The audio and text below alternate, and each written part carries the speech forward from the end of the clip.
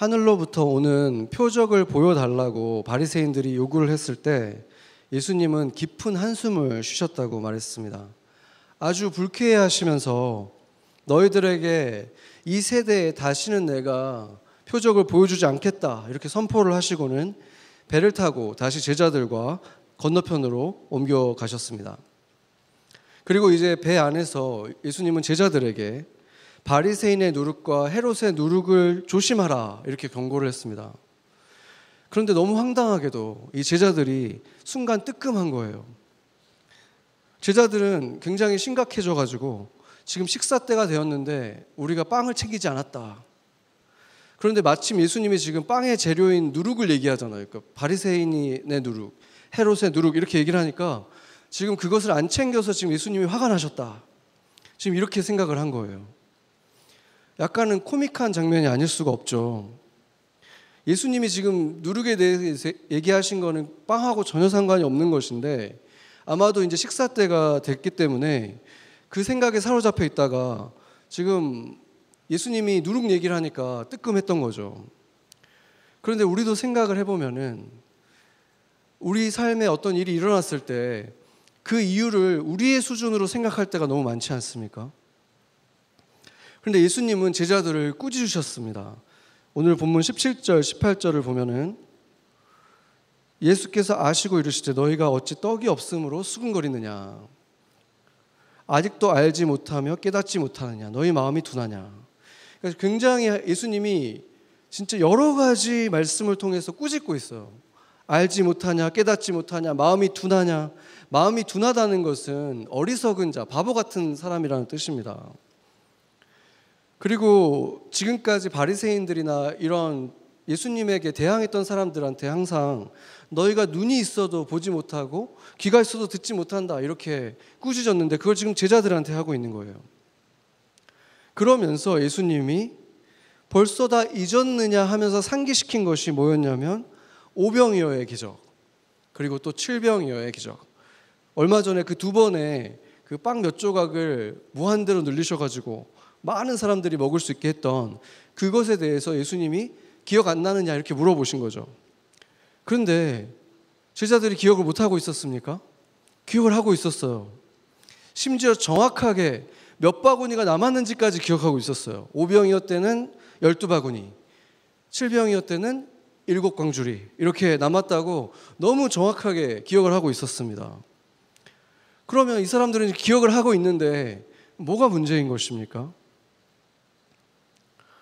예수님이 조심하라고 하셨던 바리새인의 누룩이 무엇인지 헤롯의 누룩이 무엇인가를 먼저 한번 생각해 보겠습니다. 누룩이라는 것은 이스트죠. 이스트. 이게 빵을 만들 때 우리가 붓는 거잖아요. 밀가루에다 같이 섞으면 이게 이제 부풀어 오르게 되는 거죠. 그래서 밀가루 반죽을 실제보다 훨씬 더 부풀어 오르게 하는 거. 그게 이스트의 역할입니다. 그래서 이것을 성경에서는 허세, 거짓, 거만한 것 이런 것을 의미합니다. 그래서 6월절 이후로부터 시작되는 무교절 기간에는 이 빵에다가 누룩을 넣지 않고 구워요. 요즘에 우리가 성찬식 할 때 보면은 비스켓 같은 거 조각을 이렇게 먹었잖아요. 딱딱한 거. 그게 지금 무교병이거든요. 그게 이스트를 넣지 않았기 때문에 딱딱한 거예요. 과자처럼 이렇게 돼 있죠. 그래서 구원하신 하나님을 기억하면서 너희들의 힘이 아니라 하나님이 너희를 구원하셨다라는 것을 기억하라. 그래서 무교정 기간에는 그 쓴 나물을 먹고 또 그 딱딱한 빵을 먹고 이렇게 하는 거예요. 그 겸손의 의미를 담고 있는 것입니다. 그래서 율법에 의하면은 무교절 기간에는 그 누룩을 넣지 않은 빵만 먹어야 될 뿐만이 아니라 집에서 만약에 누가 들어가 봤는데 거기에 이스트가 발견되면 그 사람은 이스라엘 백성에서 끊어진다, 추방시켜야 된다 이렇게 말할 정도로 굉장히 엄중하게 다뤄졌습니다. 당연히 바리새인들은 무교절 기간이 되면은 이스트 집에 남아있는 걸 다 버렸겠죠. 철저하게 율법을 지켰기 때문에 절대로 이스트가 들어간 빵을 먹지 않았습니다. 그렇지만 그들이 그 무교절에 그 율법은 정확하게 지켰지만 그들이 실제로 겸손하게 살아갔습니까? 그러지 않았다는 거죠. 실제로는 부풀어져 있는 삶을 살아갔다는 거예요. 이 바리새인들이. 자신들이 훨씬 더 거룩한 척하면서 살아갔잖아요. 자신들의 실제보다 훨씬 더 거룩하고 하나님께 신실한 사람인 것처럼 부풀어진 모습으로 살아간 것이 바로 이 바리새인들의 모습이었고, 한편 헤롯 왕은 어떤 사람이었습니까? 왕이긴 했는데, 분봉 왕이라고 불리긴 했는데, 사실은 로마 왕이 고용한 이 섭정이었습니다. 섭정. 그 말은 로마 황제가 마음에 안 들면 언제든지 갈아치울 수 있는 거예요. 그렇기 때문에 그 사람은 진짜 왕도 아니고, 그 지역에서 가장 화려한 옷을 입고 화려한 궁전에는 있었지만 누구보다도 불안해하면서 살 수밖에 없었겠죠. 진짜 왕이 아닌데 왕의 모습으로 살고 있으니까. 이거야말로 헤롯의 누룩인 것입니다. 여기서 누룩은 이 겉으로 보여지는 이 허세와 이 화려하지만 진짜 자신을 보이지 않을 만큼 부풀어져 있는 이 헤롯의 모습이 바로 헤롯의 누룩인 것입니다. 그런데 지금 예수님께서 이 누룩들을 조심하라고 하는 대상이 누구입니까? 예수님을 쫓아다니던 군중이 아니라 지금 예수님과 함께 배에 타고 있는 몇 명 되지 않는 제자들입니다. 이게 무슨 말입니까? 예수님의 공동체, 교회 안에 이 바리새인의 누룩과 헤롯의 누룩이 들어올 수가 있다는 거예요. 그걸 조심하라고 지금 경고하고 있는 것입니다. 고린도전서 5장 6절 한번 보겠습니다. 같이 한번 읽겠습니다. 너희가 자랑하는 것이 옳지 아니하도다. 적은 누룩이 온 덩어리에 퍼지는 것을 알지 못하느냐. 아멘. 여기서 보여주는 누룩의 또 다른 특징은 부풀어지게 하는 것뿐만이 아니라 조금만 넣어도 그 덩어리 전체에 금방 다 퍼진다는 거예요. 고린도 교회의 문제가 뭐였냐면, 이 고린도전서가 쓰여진 이유가 뭐냐면 그 안에 무절제와 방탕한 성도들이 있었던 거예요. 어떤 성도가 아버지의 아내를 취해가지고 자기의 아내로 삼아가지고 살고 있었는데, 교회가 그 사람을 처리를 못하고 있으니까 그것을 꾸짖으면서 지금 이 말을 한 것입니다. 마치 헤롯 왕처럼 헤롯 왕이 자기 동생의 아내를, 헤로디아를 취했고 심지어 그 아내의 딸인 살로메에게까지 눈길을 주고 있었죠.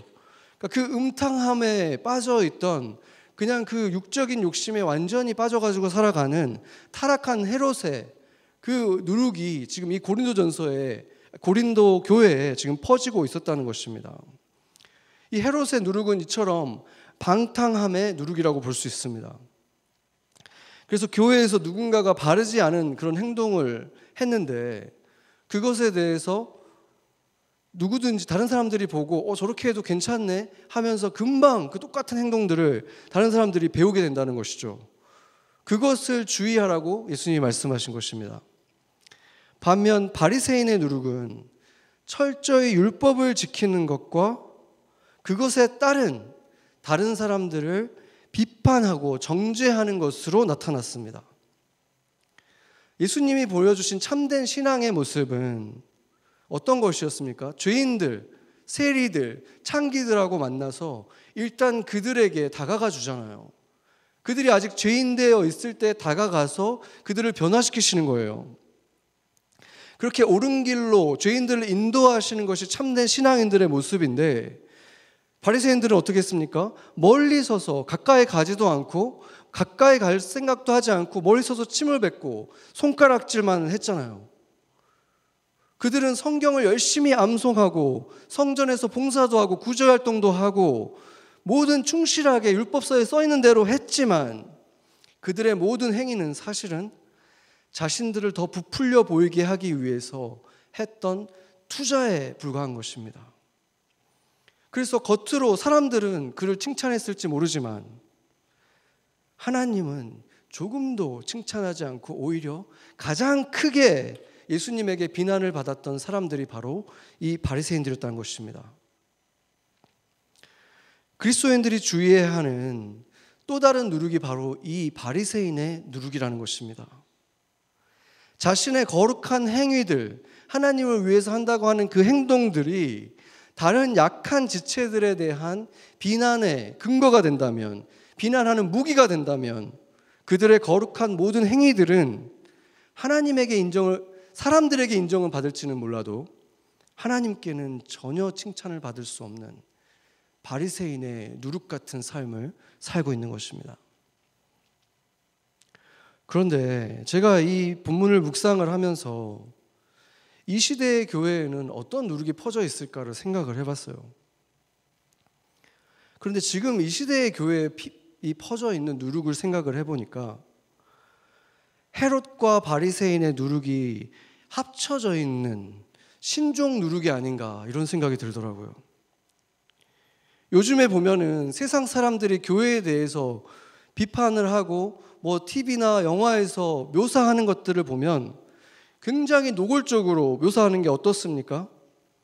하나같이 이중생활을 하는 사람들이에요. 세상에서는 아주 화려하고 욕심을 쫓고 겉모습을 추구하고 이런 삶을 살면서 교회에서는 또 굉장히 거룩하고 굉장히 신실한 사람인 것처럼 살아가는, 그게 마치 그리스도인들의 스테레오타입인 것처럼 되어 있는 거예요. 완전히 이중적인 생활을 하고 있는데도 너무 뻔뻔해요.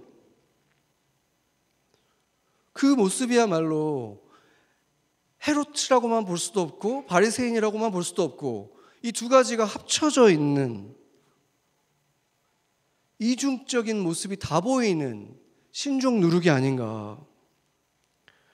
그렇게 그리스도인들을 그려내고 있는 세상에 대해서 우리가 분노만 할 수 없는 이유가 무엇입니까? 전혀 사실이 아니라고, 완전히 거짓말이라고 우리가 부인을 할 수가 없기 때문 아닙니까? 예수님이 이렇게 경고하셨지만 이 누룩은 이제 이렇게 변종까지 돼가지고 너무 많이 퍼져 있고, 이것은 이제 세상이 교회를 더 이상 빛으로 보지 않는, 그 빛을 다 덮어버릴 정도까지 퍼져 있는 것이 아닙니까? 오늘 본문 장면에 헤롯이 실제로 등장하고 있지는 않은데도 예수님은 헤롯의 누룩을 주의하라 이렇게 언급한 이유가 있습니다. 누가복음 23장 8절 보겠습니다. 이것은 지금 헤롯, 나중에 예수님이 붙잡힌 다음에 헤롯에게 끌려갔을 때의 모습인데, 지금 헤롯이 예수를 보고 기뻐했는데 왜 기뻐했냐면은 어떤 표적을 보고 싶어가지고, 표적 좀 보여달라고 그거에 지금 들떠가지고 있었던 거예요. 뭔가 신기한 거 하나 볼 수 있을 것 같아서. 그래서 헤롯과 바리새인들은 보면은 전혀 물과 기름처럼 전혀 섞일 수 없을 것처럼, 한 사람은 너무 방탕하게 살고 있고 한 사람은 완벽하게 율법주의로 살고 있지만, 예수님은 지금 이 두 무리의 사람에 대해서 공통점을 꿰뚫어 보고 있는 것입니다. 그 공통점은 둘 다 사탄의 놀이개가 되어서 사탄이 원하는 대로 살고 있다는 거예요. 다만 한쪽은 철저하게 의인처럼 살고 있고 한쪽은 완전히 무시하고 방탕하게 화려하게 살고 있지만, 둘 다 예수님 앞에서 사단이 광야에서 물어봤던 똑같은 질문을 하고 있는 거예요. 내가 하나님의 아들이면은 여기서 기적을 한번 행하라. 이 돌덩이가 떡이 되게 해라. 지금 그렇게 얘기하고 있는 거예요. 사단이 원하는 대로 살아가고 있습니다. 예수님이 제자들에게 퍼질까 봐 경고했던 또 하나의 누룩은 바로 겉으로 보여지는 놀라운 기적에 열광하고 흥분하는 바로 그것입니다. 바리새인들이 와서 예수님에게 너가 하나님의 아들이면 기적을 보이거라 이렇게 시험을 했잖아요. 그때 옆에 있던 제자들은 어떤 마음이었을까요? 바리새인들이 지금 예수님을 막 킬난하면서 무시하면서 너가 하나님의 아들이면 기적을 한번 보여봐 이러고 있는 거잖아요 지금. 그러면은 여러분이 옆에 제자들이면 어떤 생각이 들겠습니까?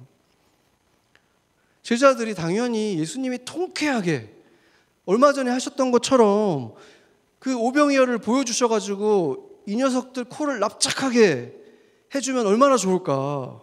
그러지 않겠습니까? 최근에 2번이나 하셨는데 그 기적을 보이시면은 이제 바리새인들도 최소한 그 앞에서는 납작 엎그려지지 않겠습니까? 이분이 이렇게 무서운 분이네 하지 않겠습니까? 제자들도 당연히 그것을 원했을 것입니다.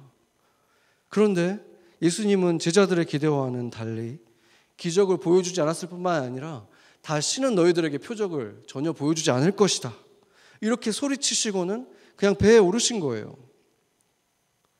그리고 나서 제자들이 이제 배에서 자기들끼리 지금 수군거리고 있는 것입니다. 대놓고 예수님에게 왜 그런 걸 안 하셨습니까? 예수님이 떡 만드실까 봐 우리가 떡도 안 챙겼는데 지금 이런 말 하고 싶었겠죠. 근데 대놓고 말은 못하지만 그렇게 지금 마음에 불만이 있는 거죠. 그런데 마침 예수님이 갑자기 너희가 5병이어의 기적, 7병이어의 기적 지금 기억하지 못하느냐? 이렇게 물은 거죠, 예수님이. 그러니까 지금 제자들도 기다렸다는 듯이, 맞습니다. 예수님이 그때 우리가 다 먹고 12광주리, 7광주리나 남기지 않았습니까? 왜 그 기적을 안 일으켰는지 우리는 이해가 안 됩니다. 저희도 그거를 원했습니다. 그런 마음이 그들 안에 있었겠죠. 그런데 예수님은 그들에게 지금 이렇게 말씀하시는 거예요. 아직도 깨닫지 못하느냐? 그러면서 그 제자들에게도 지금 안타까워하고 계시는 거예요. 아직도 깨닫지 못하느냐? 마음이 둔하냐? 이해가 안 되냐? 여러분은 어떻습니까? 여러분은 그런 예수님이 이해가 되십니까? 예수님은 그 기적 자체보다 기적을 통해서 하나님을 보기를 원하신 거예요. 그 의미는 하나님이 실존하신다, 하나님이라는 분이 계신다 라거나 아니면 하나님은 이렇게 위대하신 분이다, 이 몇 조각만 가지고도 5,000명도 먹이시고 이렇게 많은 사람을 먹이시고 이런 놀라운 분이다, 여기까지만 믿기를 원하시는 것이 아니라는 거예요. 하나님은 홍해도 가르시고 수천 명을 떡 몇 조각으로 먹이시고 또 눈먼 자가 눈을 뜨게 하시고 걷지 못하는 자가 걷게 하시는 분이지만 그 모든 기적과 치유의 하나님이 우리를 사랑하신다, 우리와 함께 하신다, 우리를 보고 계신다, 우리를 돌보시는 우리의 아버지가 되신다, 이것을, 이 기적을 통해서 깨달으라는 거예요. 그걸 보라는 거예요. 그래서 그 하나님이 내가 보기에 꼭 필요한 기적을 지금 일으키시지 않는다면, 그렇다면 그게 더 좋은 것이죠. 그게 더 좋은 것이기 때문에 안 하시는 거예요. 바로 거기까지 이르는 믿음, 하나님을 신뢰하는 믿음, 거기에 이르라는 것입니다. 그런데 예수님과 지금 함께 살아온 제자들조차도 수군거리고 있는 거예요. 자기들이 지금 떡을 준비 안 해서 지금 예수님이 화나셨나? 예수님이 준비하실 줄 알았지 우리는, 이러면서 지금 수군거리고 있는 거예요. 그들은 예수님을 지금 보고 있으면서도, 예수님이 말씀하는 것을 듣고 있으면서도 예수님이 지금까지 행하신 것들을 다 기억하고 있는데도 아직도 깨닫고 있지를 못하는 거예요. 여러분은 깨닫고 있습니까? 성경에서 일어난 그 많은 기적들, 그리고 여러분 인생에 일어난 그 기적들, 그 모든 기적의 의미를 여러분은 깨닫고 있습니까? 그렇다면 지금 일어나고 있지 않은 기적의 의미는 무엇이겠습니까? 지나가는 길에 병자들이 막 쫓아오면 예수님은 물리치지 못하셨어요. 고쳐주셨어요. 때로는 아예 그 장소를 가지 않고 다른 곳으로 가기도 하셨지만 기왕 그들이 눈앞에 왔을 때는 고쳐주시고, 또 예수를 쫓아다니느라 예수님이 누군지도 잘 몰랐지만 그들이 너무 배고플까 봐, 기진할까 봐 그 군중들도 예수님이 먹이셨습니다. 그것이 보여주는 하나님이 어떤 하나님입니까? 그리고 하나님은 예수님을 우리를 위해, 우리를 대신해서 죄인 취급을 받고 비참한 죽음을 맞도록 예수님을 내어주셨어요. 그렇기 때문에 우리 그리스도인들은 십자가야말로 하나님의 사랑의 결정체다라고 말을 하잖아요. 하나님께서 그 아들까지 아끼시지 않았다면은 하나님이 우리를 위해서 아끼시는 게 뭐가 있을 수 있을까? 그것을 하나님이 십자가에서 증명하셨기 때문에 그런 것입니다. 그렇다면은 일어나지 않는 기적이, 오랜 간구에도 응답되지 않는 그 기도 제목들이 우리가 하나하나 이유는 다 알 수 없어도 그 이유가 결코 우리한테 그거 주는 게 아까워서, 아니면 우리의 기도를 듣고 있지 않기 때문에, 우리를 무시하기 때문에는 결코 아니라는 말입니다. 그리스도인들로서 주님께 충성하고 헌금도 잘하고 그래서 성공한 비즈니스로 하나님께 영광을 올려드릴 수도 있어요. 그렇지만 하나님이 항상 그것만을 바라시는 건 아니에요. 하나님을 믿는 사람도, 사업가도 실패할 수도 있고, 자녀들이 자기가 원했던 대학에 들어가지 않을 수도 있어요. 사람들이 보기에 불행한 일이 신실한 그리스도인에게도 일어날 수 있습니다. 그러나 결코 그 눈에 보이는 것들이 항상 하나님의 징계라거나 저주라거나 하나님의 무관심의 증거가 아니라는 것입니다. 더욱이 하나님을 신뢰하는 사람들에게 그것은 절대로 결코 저주가 아닙니다.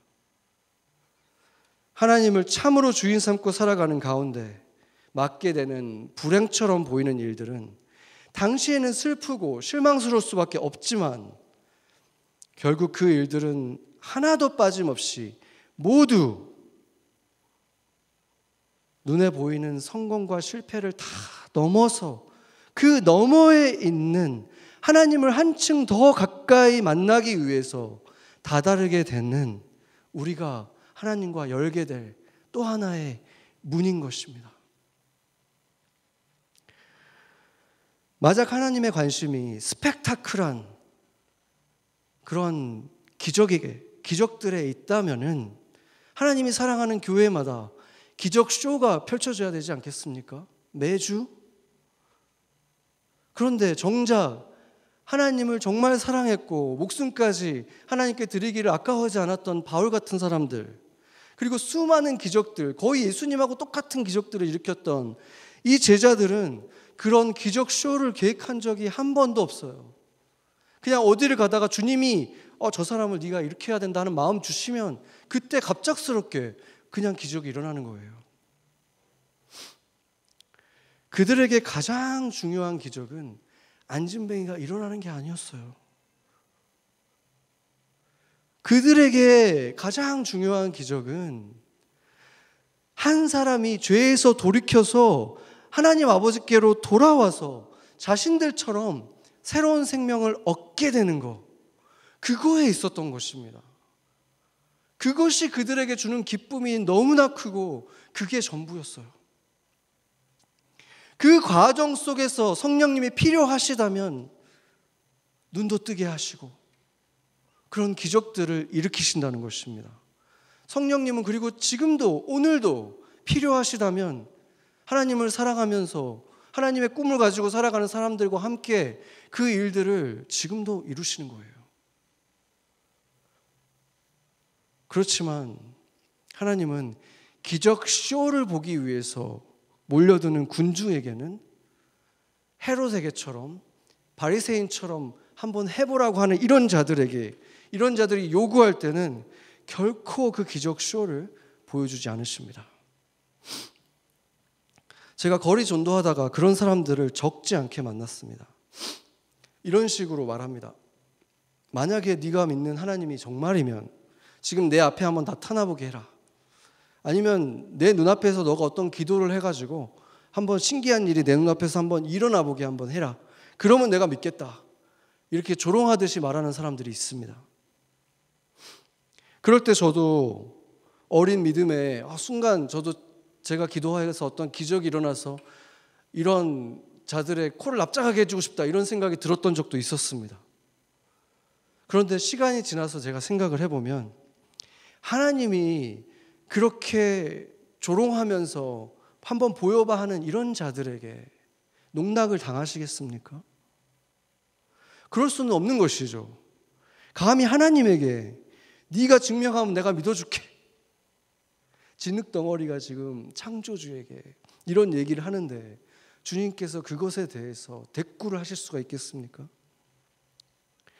마음이 하나님보다 높은 곳에 있는 자들에게 하나님은 딱 이럴 때만 보이십니다. 심판하실 때. 엘리야와 함께 보이셨을 때도 심판하시기 위해서 보이신 거예요. 다 불살라 버리셨어요. 하나님이 그들 앞에 안 나타나신 것이 그들에게는 긍휼을 베푸신 것입니다. 하나님은 결코 업신여김을 받으실 수 없기 때문입니다. 갈라디아서 6장 7절 한번 같이 읽어보겠습니다. 같이 읽겠습니다. 스스로 속이지 말라. 하나님은 업신여김을 받지 아니하시나니 사람이 무엇으로 심든지 그대로 거두리라. 아멘. 어제 송구영신 예배 때 지난해 도전이 되었던 일들, 또 감사했던 일들을 나누고 또 새해 소망을 나누는 시간을 가졌는데, 그 나눔 가운데 다 너무 은혜가 되고 저도 기쁘고 또 하나님의 마음으로 제가 그 기쁨을 느낄 수가 있었는데, 그 중에서 정말 제게 인상이 깊었던 것이 그 순간에는 견딜 수 없는 고통, 하나님이 어떻게 이런 고통을 나한테 지나가게 하시나, 그런 일들이 있었는데 지나고 나서 보니까 그때도 하나님이 함께해 주셨고 이제는 그것에 대해서도 감사한 마음이 생긴다, 이런 나눔들이 있었어요. 여러분들도 그런 때 다 지나가 보시지 않았습니까? 하나님이 사랑한다고 하는 자녀인데 어떻게 이런 일까지 나한테 있을 수 있지? 그런데 그 시간이 지나고 나서 우리가 다시 하나님은 나를 사랑하시는 나의 아버지, 내가 예수님 사랑합니다, 이렇게 고백할 수 있게 되고, 그게 진심이잖아요. 그 시간 동안에 주님이 함께 해주셨다는 것을 우리가 경험했기 때문에. 이 시대에 진짜 필요한 기적은 바로 이러한 기적입니다. 가장 파워풀한 하나님의 증거는 겉으로 보기에는 똑같이 불행한 상황인데 하나님을 신뢰하니까 이 사람은 평안을 완전히 잃어버리질 않는 거예요. 잠깐 슬퍼할 수는 있지만 다시 평안을 되찾고, 잠깐 슬퍼할 수는 있지만 다시 기쁨을 회복하는, 이것이야말로 기적이 아니겠습니까? 임마누엘 하나님이 세상에 오셔서, 우리에게 오셔서 구원의 길을 열어주셨습니다. 그리고 이제 우리가 그 삼위일체 하나님 안으로 들어오게 우리를 초대하시는 거예요. 그래서 그 안으로 들어가면 들어갈수록 뭐가 더 중요하고 뭐가 별로 안 중요한 것인지 점점 더 선명하게 보여지기 시작합니다. 영원히 존귀한 것이 무엇인지, 마치 모래성처럼 손에 쥐고 있는 모래알처럼 머지않아서 싹 다 빠져나가 버릴 것들이 무엇인지 점점 더 구별되어 보여진다는 거예요. 잠깐 필요한 것과 영원히 간직하게 될 소중한 것이 더 훤히 구별되어서 보여지는 거예요. 그래서 더 이상 잠깐 필요한 것에 마음을 빼앗기거나 시간을 쏟지 않고, 빼앗기지 않고 영원한 것에 마음과 생각과 시간을 점점 더 쏟기 시작하는 사람이 되는 거예요. 그게 바로 하나님의 나라가 임한 사람의 삶이고 그것이 축복입니다. 오늘 제자들과 같은 상황에 있었다면 우리도 아마 예수님이 통쾌하게 바리새인들 앞에서 멋진 기적을 보여주시기를 원했을 것입니다. 그러나 그러셨다면 그 기적을 보고 잠깐 즐거워할 수는 있었겠지만 우리 눈앞에 놓여진 주님께 한 발 더 다가갈 수 있는 그 문, 하나님 나라가 우리의 평범한 일상 속에서 지속되게 되는 그곳에 이르지는 못했을 것입니다. 그래서 제자들에게도 우리들에게도 오늘 예수님이 기적을 일으키시지 않은 것이 더 유익이었다는 것입니다. 성경에서 누룩은 부정적인 의미로 자주 쓰였지만 항상 그런 것은 아니었습니다. 누가복음 13장 20절에서 21절 같이 한번 읽어보겠습니다. 같이 읽겠습니다. 또 이르시되 내가 하나님의 나라를 무엇으로 비교할까? 마치 여자가 가루 서말 속에다 갖다 넣어 전부 부풀게 한 누룩과 같으니라 하셨더라. 아멘. 이 비유를 가만히 묵상을 해보면은 사실은 좀 충격적이에요. 왜냐하면 하나님 나라는 이렇게 온 덩어리에다가 그냥 아주 조그만 소량을 그냥 넣기만 하면 자연히 힘있게 누가 막을 수도 없이 그냥 스스로 퍼져나간다는 뜻이기 때문입니다. 억지로 뭘 하는 게 뭐가 있겠습니까? 누룩은 들어가면 그냥 퍼지는 거예요. 그리고 많은 양이 필요하지도 않다고 말하는 거예요. 대략 빵을 구워본 분들은 알겠지만은 찾아보니까 대략 밀가루에 비해서 0.5%에서 1% 정도만 들어간다고 합니다. 그러니까 아무리 많이 넣어도 100분의 1 정도면 충분하다는 거예요. 그런데 한국에는 한 30% 정도의 크리스찬들이 있고 미국의 크리스찬들은 교회를 잘 안 나가지만 교회를 정기적으로 나간다고 말하는 사람만 세더라도 거의 인구 절반 가까이가 크리스찬이라고 말을 하는, 우리가 지금 닿고 있는 그 두세 개는 지금 그런 곳들인데, 그런 사람들이 살아가는 이 세상은 말할 것도 없고 교회의 일부라고 하는 우리는 어떻게 하나님 나라를 그렇게 조금밖에 경험하지 못하는 것입니까?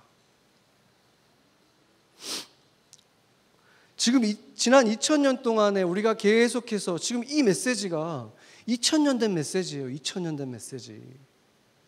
이거를 지금 계속해서 주님이 이 말씀을 통해서 전하고 있는데 이 메시지에 문제가 있었겠습니까? 그게 아니라면 뭐가 문제겠습니까?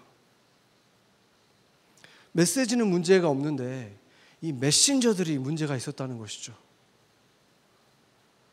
남들을 탓하고 볼 것이 없이 우리 교회가, 여기 지금 한 사람 한 사람이 올바로 천국의 누룩이 되었다면, 지금 예수님이 말하는 천국의 누룩이 되었다면은 우리가 지나는 곳마다, 우리가 머무는 곳마다 무슨 변화가 일어나게 된다는 거잖아요. 그냥 우리가 거기에 있다는 이유만으로.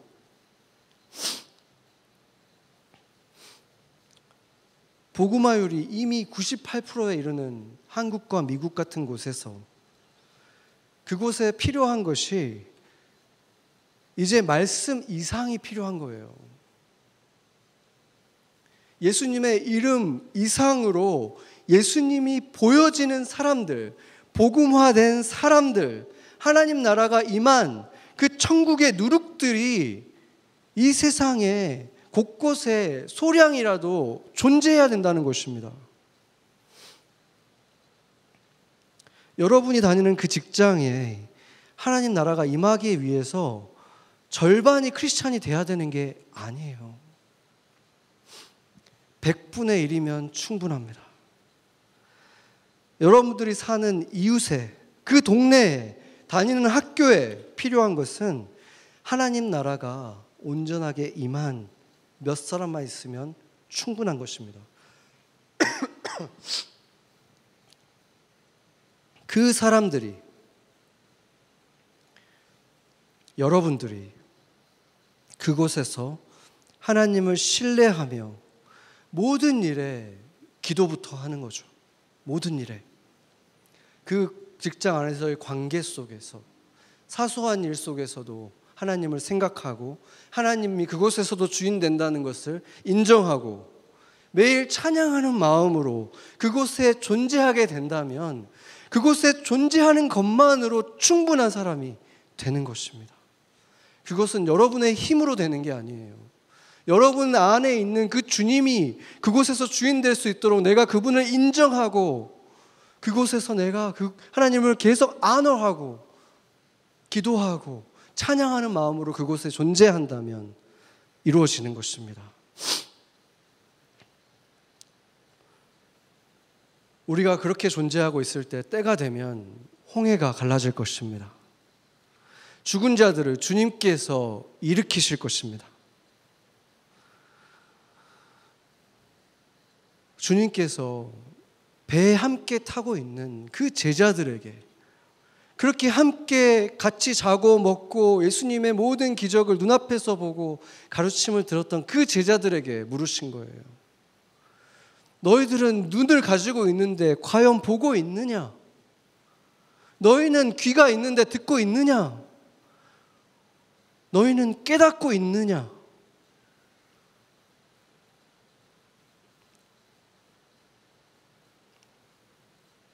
지난 한 해 주님이 기적으로 이루신 일들이 여러분이 깨닫든 깨닫지 않든 너무 많이 여러분 삶에 있습니다. 그리고 도저히 그 이유는 이해할 수는 없더라도 이루어주지 않으신 기도들, 그러나 신실하게 무언가 이루고 계신 일들이 또 있습니다. 이제 그 모든 것들을 바라보면서 여러분은 깨달으셨습니까? 왜 주님이 나에게 그 기적을 일으켜 주셨는가? 왜 주님이 나에게 그 기적을 일으켜 주지 않으셨는가? 그 이유는 같습니다. 같이 기도하겠습니다.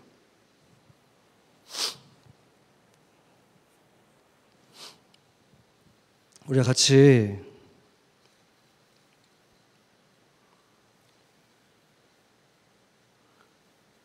주님의 마음을 가지고